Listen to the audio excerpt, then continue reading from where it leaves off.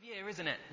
It's a bit late to say Happy Christmas, a bit too early to say Happy New Year, kind of in this in-between time when no one knows what day of the week it is or when the bins go out. And actually that kind of suits the time of year because it's the end of 2019 and the beginning of 2020. And it's a time for reflecting back on the past year, looking ahead to the next year. And in fact, this time, not only are we changing years, but we're changing decades. So we're reflecting back on the past decade and looking forward to the next decade. Wow. I wonder what your highlights have been. I got married this decade. That's obviously a highlight. Shortly after we got married, we moved up to Newcastle and I ran the Great North Run, which was an achievement, probably my achievement of the decade, maybe. I tell you what, keeping going is difficult. And whilst I was doing that run, I had to keep going. Sometimes I'd be thinking, oh, look how far I've come. 10 miles already under my belt, only 3 to go. Sometimes I'd be looking forward to be motivated. Oh, counting down the steps, counting how far to go.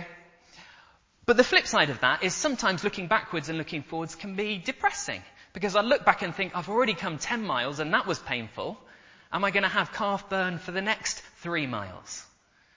I wonder what you find more motivating, looking back or looking forwards? I wonder when you look back at your past decade and forwards at your next decade, what motivates you? What makes you think you're going to keep going as a Christian, keep going doing God's work in the world? Well, the people who received this prophecy from Haggai, they were looking back and they were looking forwards. And actually, whichever direction they looked, they felt the weight of life. Whichever way they looked, they saw reasons to not keep going. You see, these people had a difficult few years. In fact, they'd have a difficult 70 years. To get a bit of the backstory for this prophecy, turn in your Bibles to Ezra. So Ezra is the narrative that goes alongside this prophecy, and it gives us a bit of what's been going on. These people had been invaded. The Babylonians, the world's superpower, had invaded the nation of Israel. They had attacked Jerusalem and they had left the temple in ruins. Citizens were taken off into Babylon as prisoners of war, exiled from their homeland. And the years went on, 2 years, 5 years, 10 years, 20 years. And over time, the powers shifted. The Babylonian rulers gave way to Persian rulers. And along came King Cyrus the Great, as he liked to call himself. And he was a bit kinder to his prisoners, and he let them return to their homeland. So 70 years after all this devastation, a group of 50,000 Jews returned to the rubble of their homeland, to the ruin of the lives that they used to have, to the fragments of what once was. And not long after they get there, they begin rebuilding the temple that had been destroyed. Because the temple was not just a building. The temple was significant. The temple was the place on earth that God had chosen to live.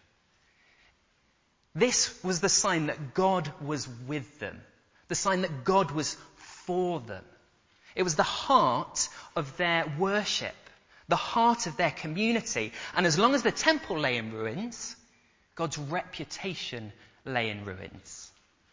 So as soon as the Israelites get back to their homeland, they begin rebuilding the temple. But it doesn't go too well. This is what Ezra says about the temple when it's rebuilt. Ezra chapter 3, verse 11. When the builders laid the foundation of the temple of the Lord, they praised with praise and thanksgiving. They sang to the Lord. He is good. His love endures forever. And all the people gave a great shout of praise to the Lord, because the foundation of the house of the Lord was laid. But many of the older priests and Levites and family heads who had seen the former temple wept aloud when they saw the foundation of this temple being laid, while many others shouted for joy. No one could distinguish the sound of the shouts of joy from the sound of weeping, because the people made so much noise, and the sound was heard from far away. Some people see the foundation of this temple being built and think, yes, finally we've returned to our homeland. Finally, God's work in this world is being done again. His reputation is being restored. Things are looking bright.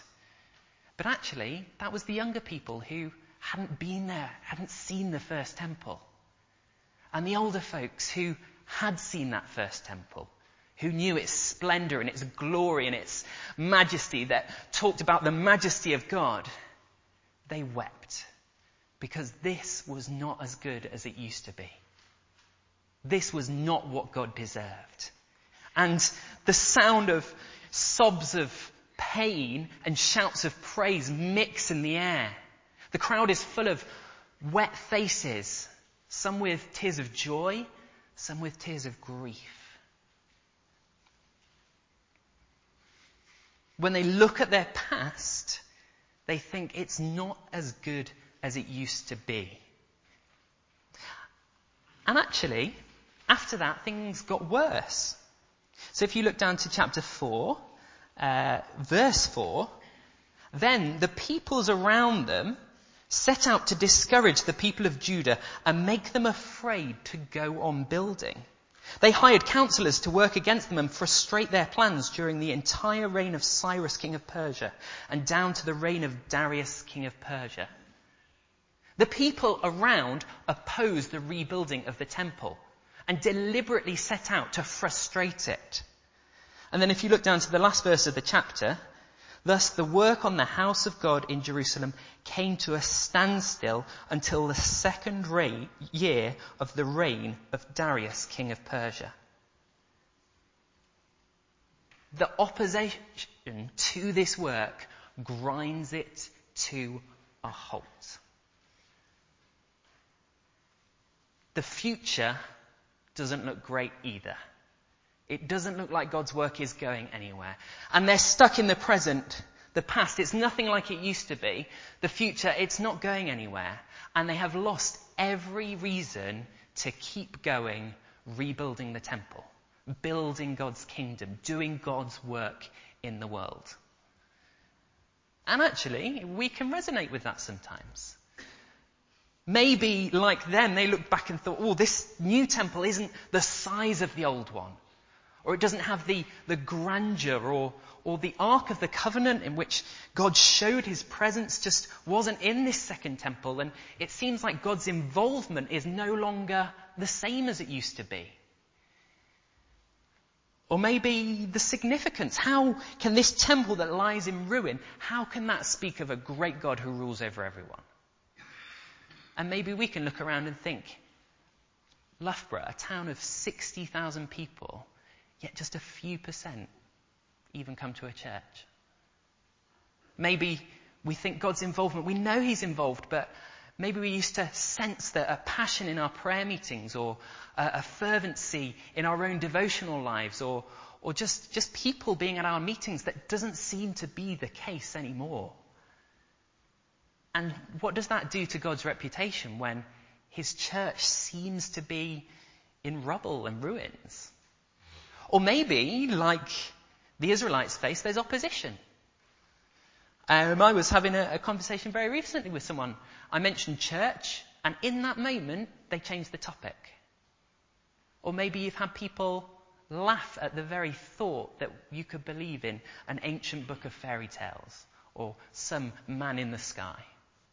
Sometimes there's active opposition to what we believe.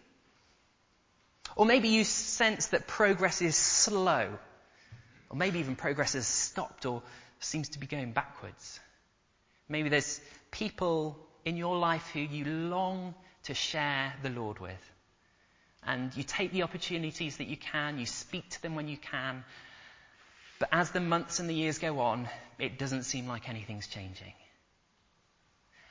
How can we keep going?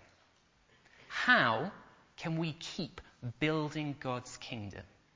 Keep doing God's work? Well, that is exactly the situation that God speaks into through Haggai. So look what he says in chapter 2, verse 3. God speaking to the people, "Who of you is left who saw this house in its former glory? How does it look to you now? Does it seem to you like nothing?" God knows their situation. If your heart aches for the things around you, if your heart is heavy with trying to do God's work in this world, God knows. And he does more than know. He speaks. And this is what he says. Verse 4. "But now be strong, O Zerubbabel." That's the political leader. "Be strong, O Joshua, son of Jehozadak." That's the high priest, the leader of the religion. "Be strong, all you people." God's message is be strong. But it doesn't stop there. Verse 4, "Be strong, all you people of the land, declares the Lord, and work." And then again at the end of verse 5, "Do not fear." God knows the situation, and he says, even though it looks like you've got every reason to stop, keep going.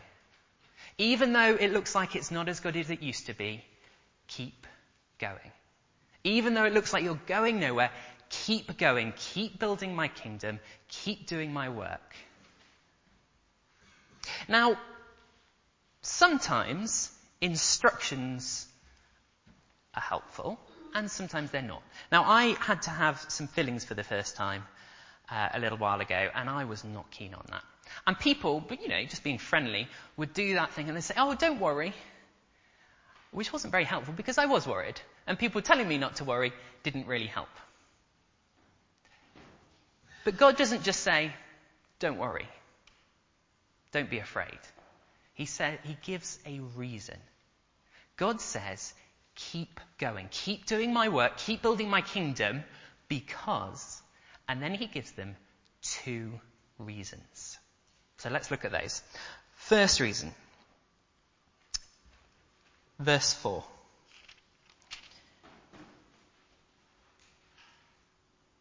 Verse 5. No, verse 4. "Be strong, all you people of the land, declares the Lord, and work, for I am with you, declares the Lord Almighty. This is what I covenanted with you when you came out of Egypt, and my spirit remains among you. Do not fear." First, God says, keep going because I am with you. We can keep going, doing God's work, building God's kingdom, because God is with us. And he reminds them of the covenant he made with them when he came out of Egypt. So when God rescued the Israelites from slavery in Egypt, he brought them out of Egypt and to himself. And he formed a covenant with them, a partnership, a relationship. And he said to them, "You will be my people, and I will be your God." Like a king being crowned over his citizens. Like a groom marrying his bride. He said he made the Israelites his. "You are my people, and I am your God." And why did he do that? Well, he tells us, because he wanted to be with his people. And like a good king who lives in the country he's ruling over, or a good groom who lives in the house with his bride, God lives with his people. So he says to them, "You're all camping, build me a tent so I can live with you." And then when the people get into the land of Israel and they build houses, the tent, the tabernacle, is upgraded into a temple. Because God wants to be with his people. God is with us. He wants to be with us. He has promised to be with us. And they might be looking around saying, well, things are different now. 3 million of us came out of Egypt, and now there's 250,000 left. When they first came into the Promised Land, they lived across everywhere, and now they're just confined to a small area around Jerusalem.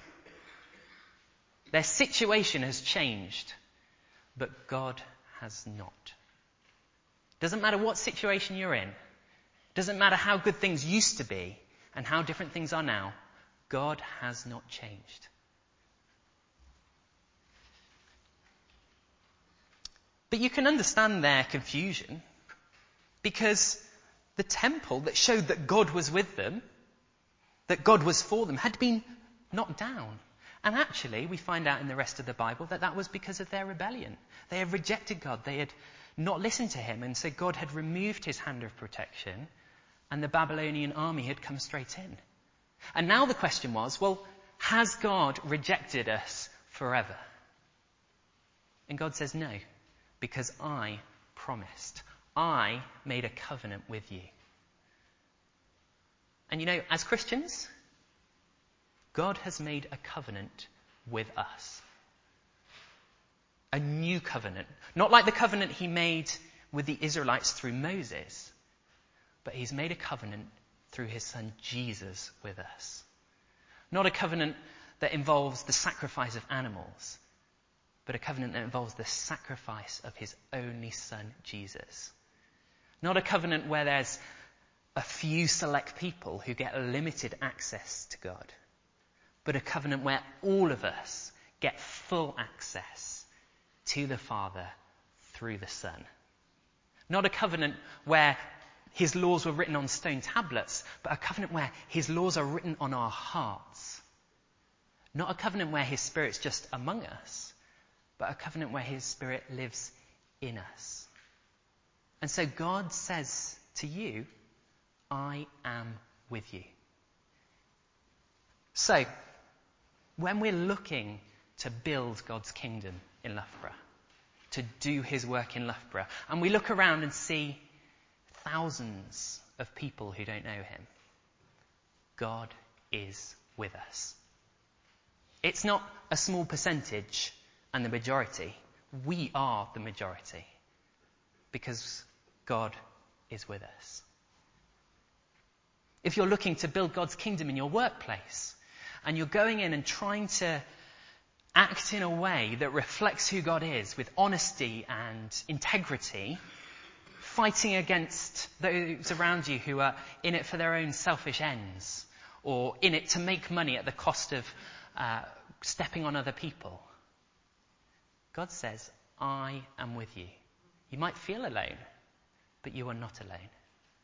You might feel like their forces around you are far bigger than you, but God is even bigger than them. God is with you. And he promises to be with us. 1 Corinthians says all of God's promises find their yes in Christ Jesus. So whatever we need, well, Romans 8, if God gave up his Son for us all, how can he not, along with him, graciously give us all things? God has already proved his faithfulness to his promises by sending his Son. Of course God will give us what we need. So if you're trying to build God's kingdom in your personal life, maybe there's a habit that you're trying to change, a habit that everyone knows about, or a habit that no one knows about. And you're longing to see change, but it's not happening. Well, God is with you. And he has promised the good work that is started in you will be brought to completion. Philippians 1. Or maybe you're trying to build God's kingdom through a ministry. Maybe it's children's work, working at Discoverers, and sometimes they just suck the energy out of you because that's what kids are like. Or maybe it's building God's kingdom through senior moments, and they suck the energy out of you because that's what seniors can be like. My grace is sufficient for you, for my power is made perfect in weakness. 2 Corinthians 12. God is with you. God has promised to be with you. And he's done that because he wants to be with you. He's not reluctant. He's delighted. So when you're trying to build God's kingdom by speaking to a struggling Christian, maybe someone who used to be involved, used to come to church, but has started drifting away, and it aches your heart because you never know quite when it's time to speak and when it's time to be silent. Quite exactly how you speak the words that they need to hear. Well, God is with you. And God's heart aches too. Or if you're trying to build a friendship with someone who's not a Christian, because you want to share this beautiful, exciting, life-changing news about Jesus with them. Maybe it's a long time since you've seen someone being a Christian. Maybe it's painful when people laugh at you or just ignore you when you're trying to share. Well, God is with you. He delights to be with you. So, reason number 1, keep going because God is with you. Second reason, let's look at verse 9.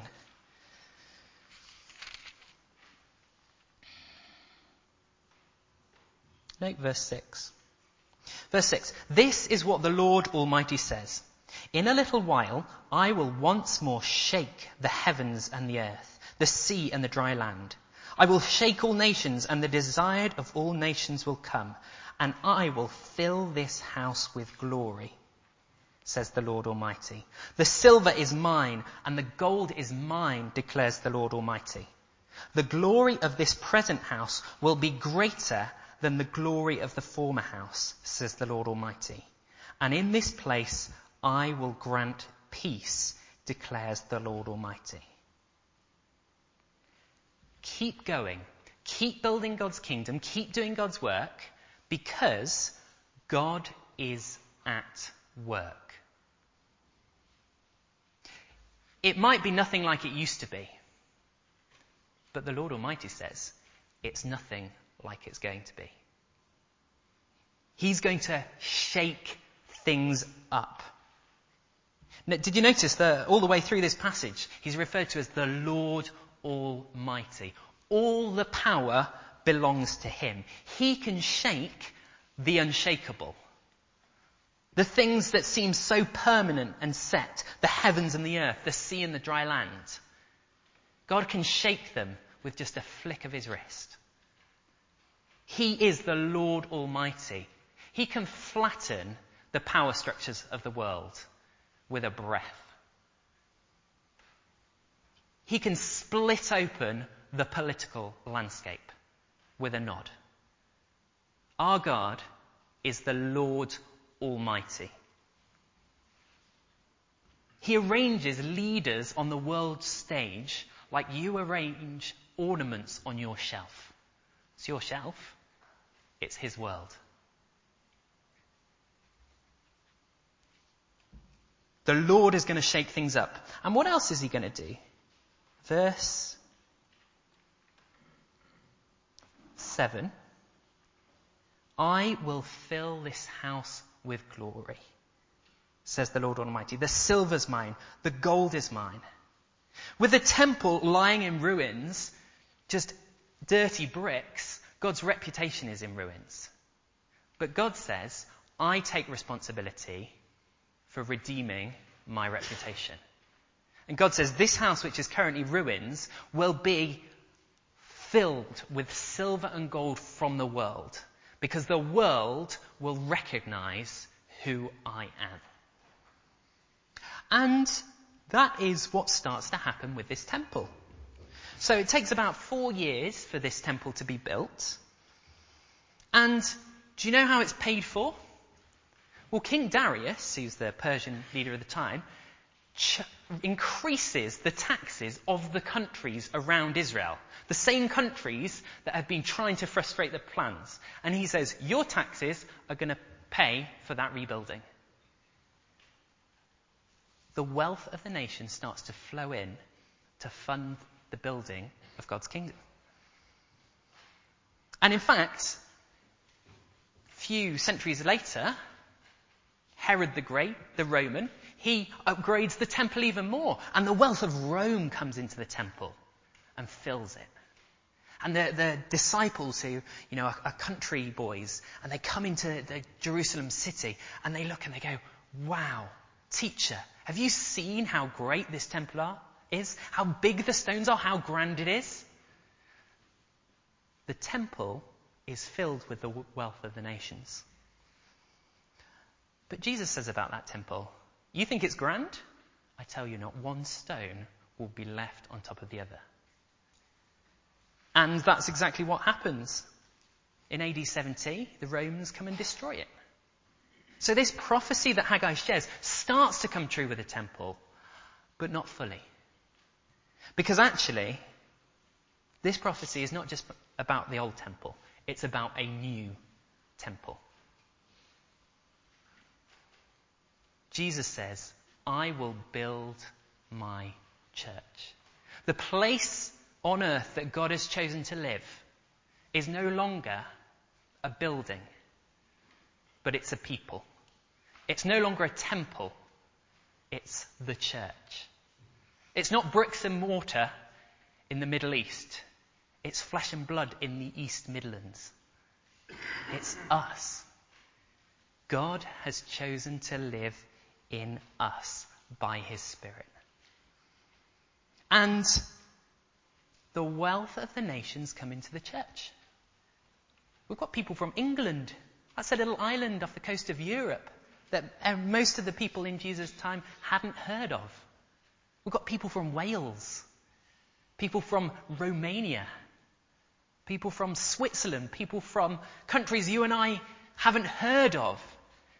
Because through Jesus and the gospel that spreads across the world, the wealth of the nations, the people of the nations, come in. This is what it says in Ephesians chapter 2. Talking about the Gentiles, people who aren't part of Israel. So talking about most of us, it says, consequently, you are no longer foreigners and aliens, no longer strangers, but fellow citizens with God's people and members of God's household, built on the foundation of the apostles and the prophets, with Christ Jesus himself as the chief cornerstone.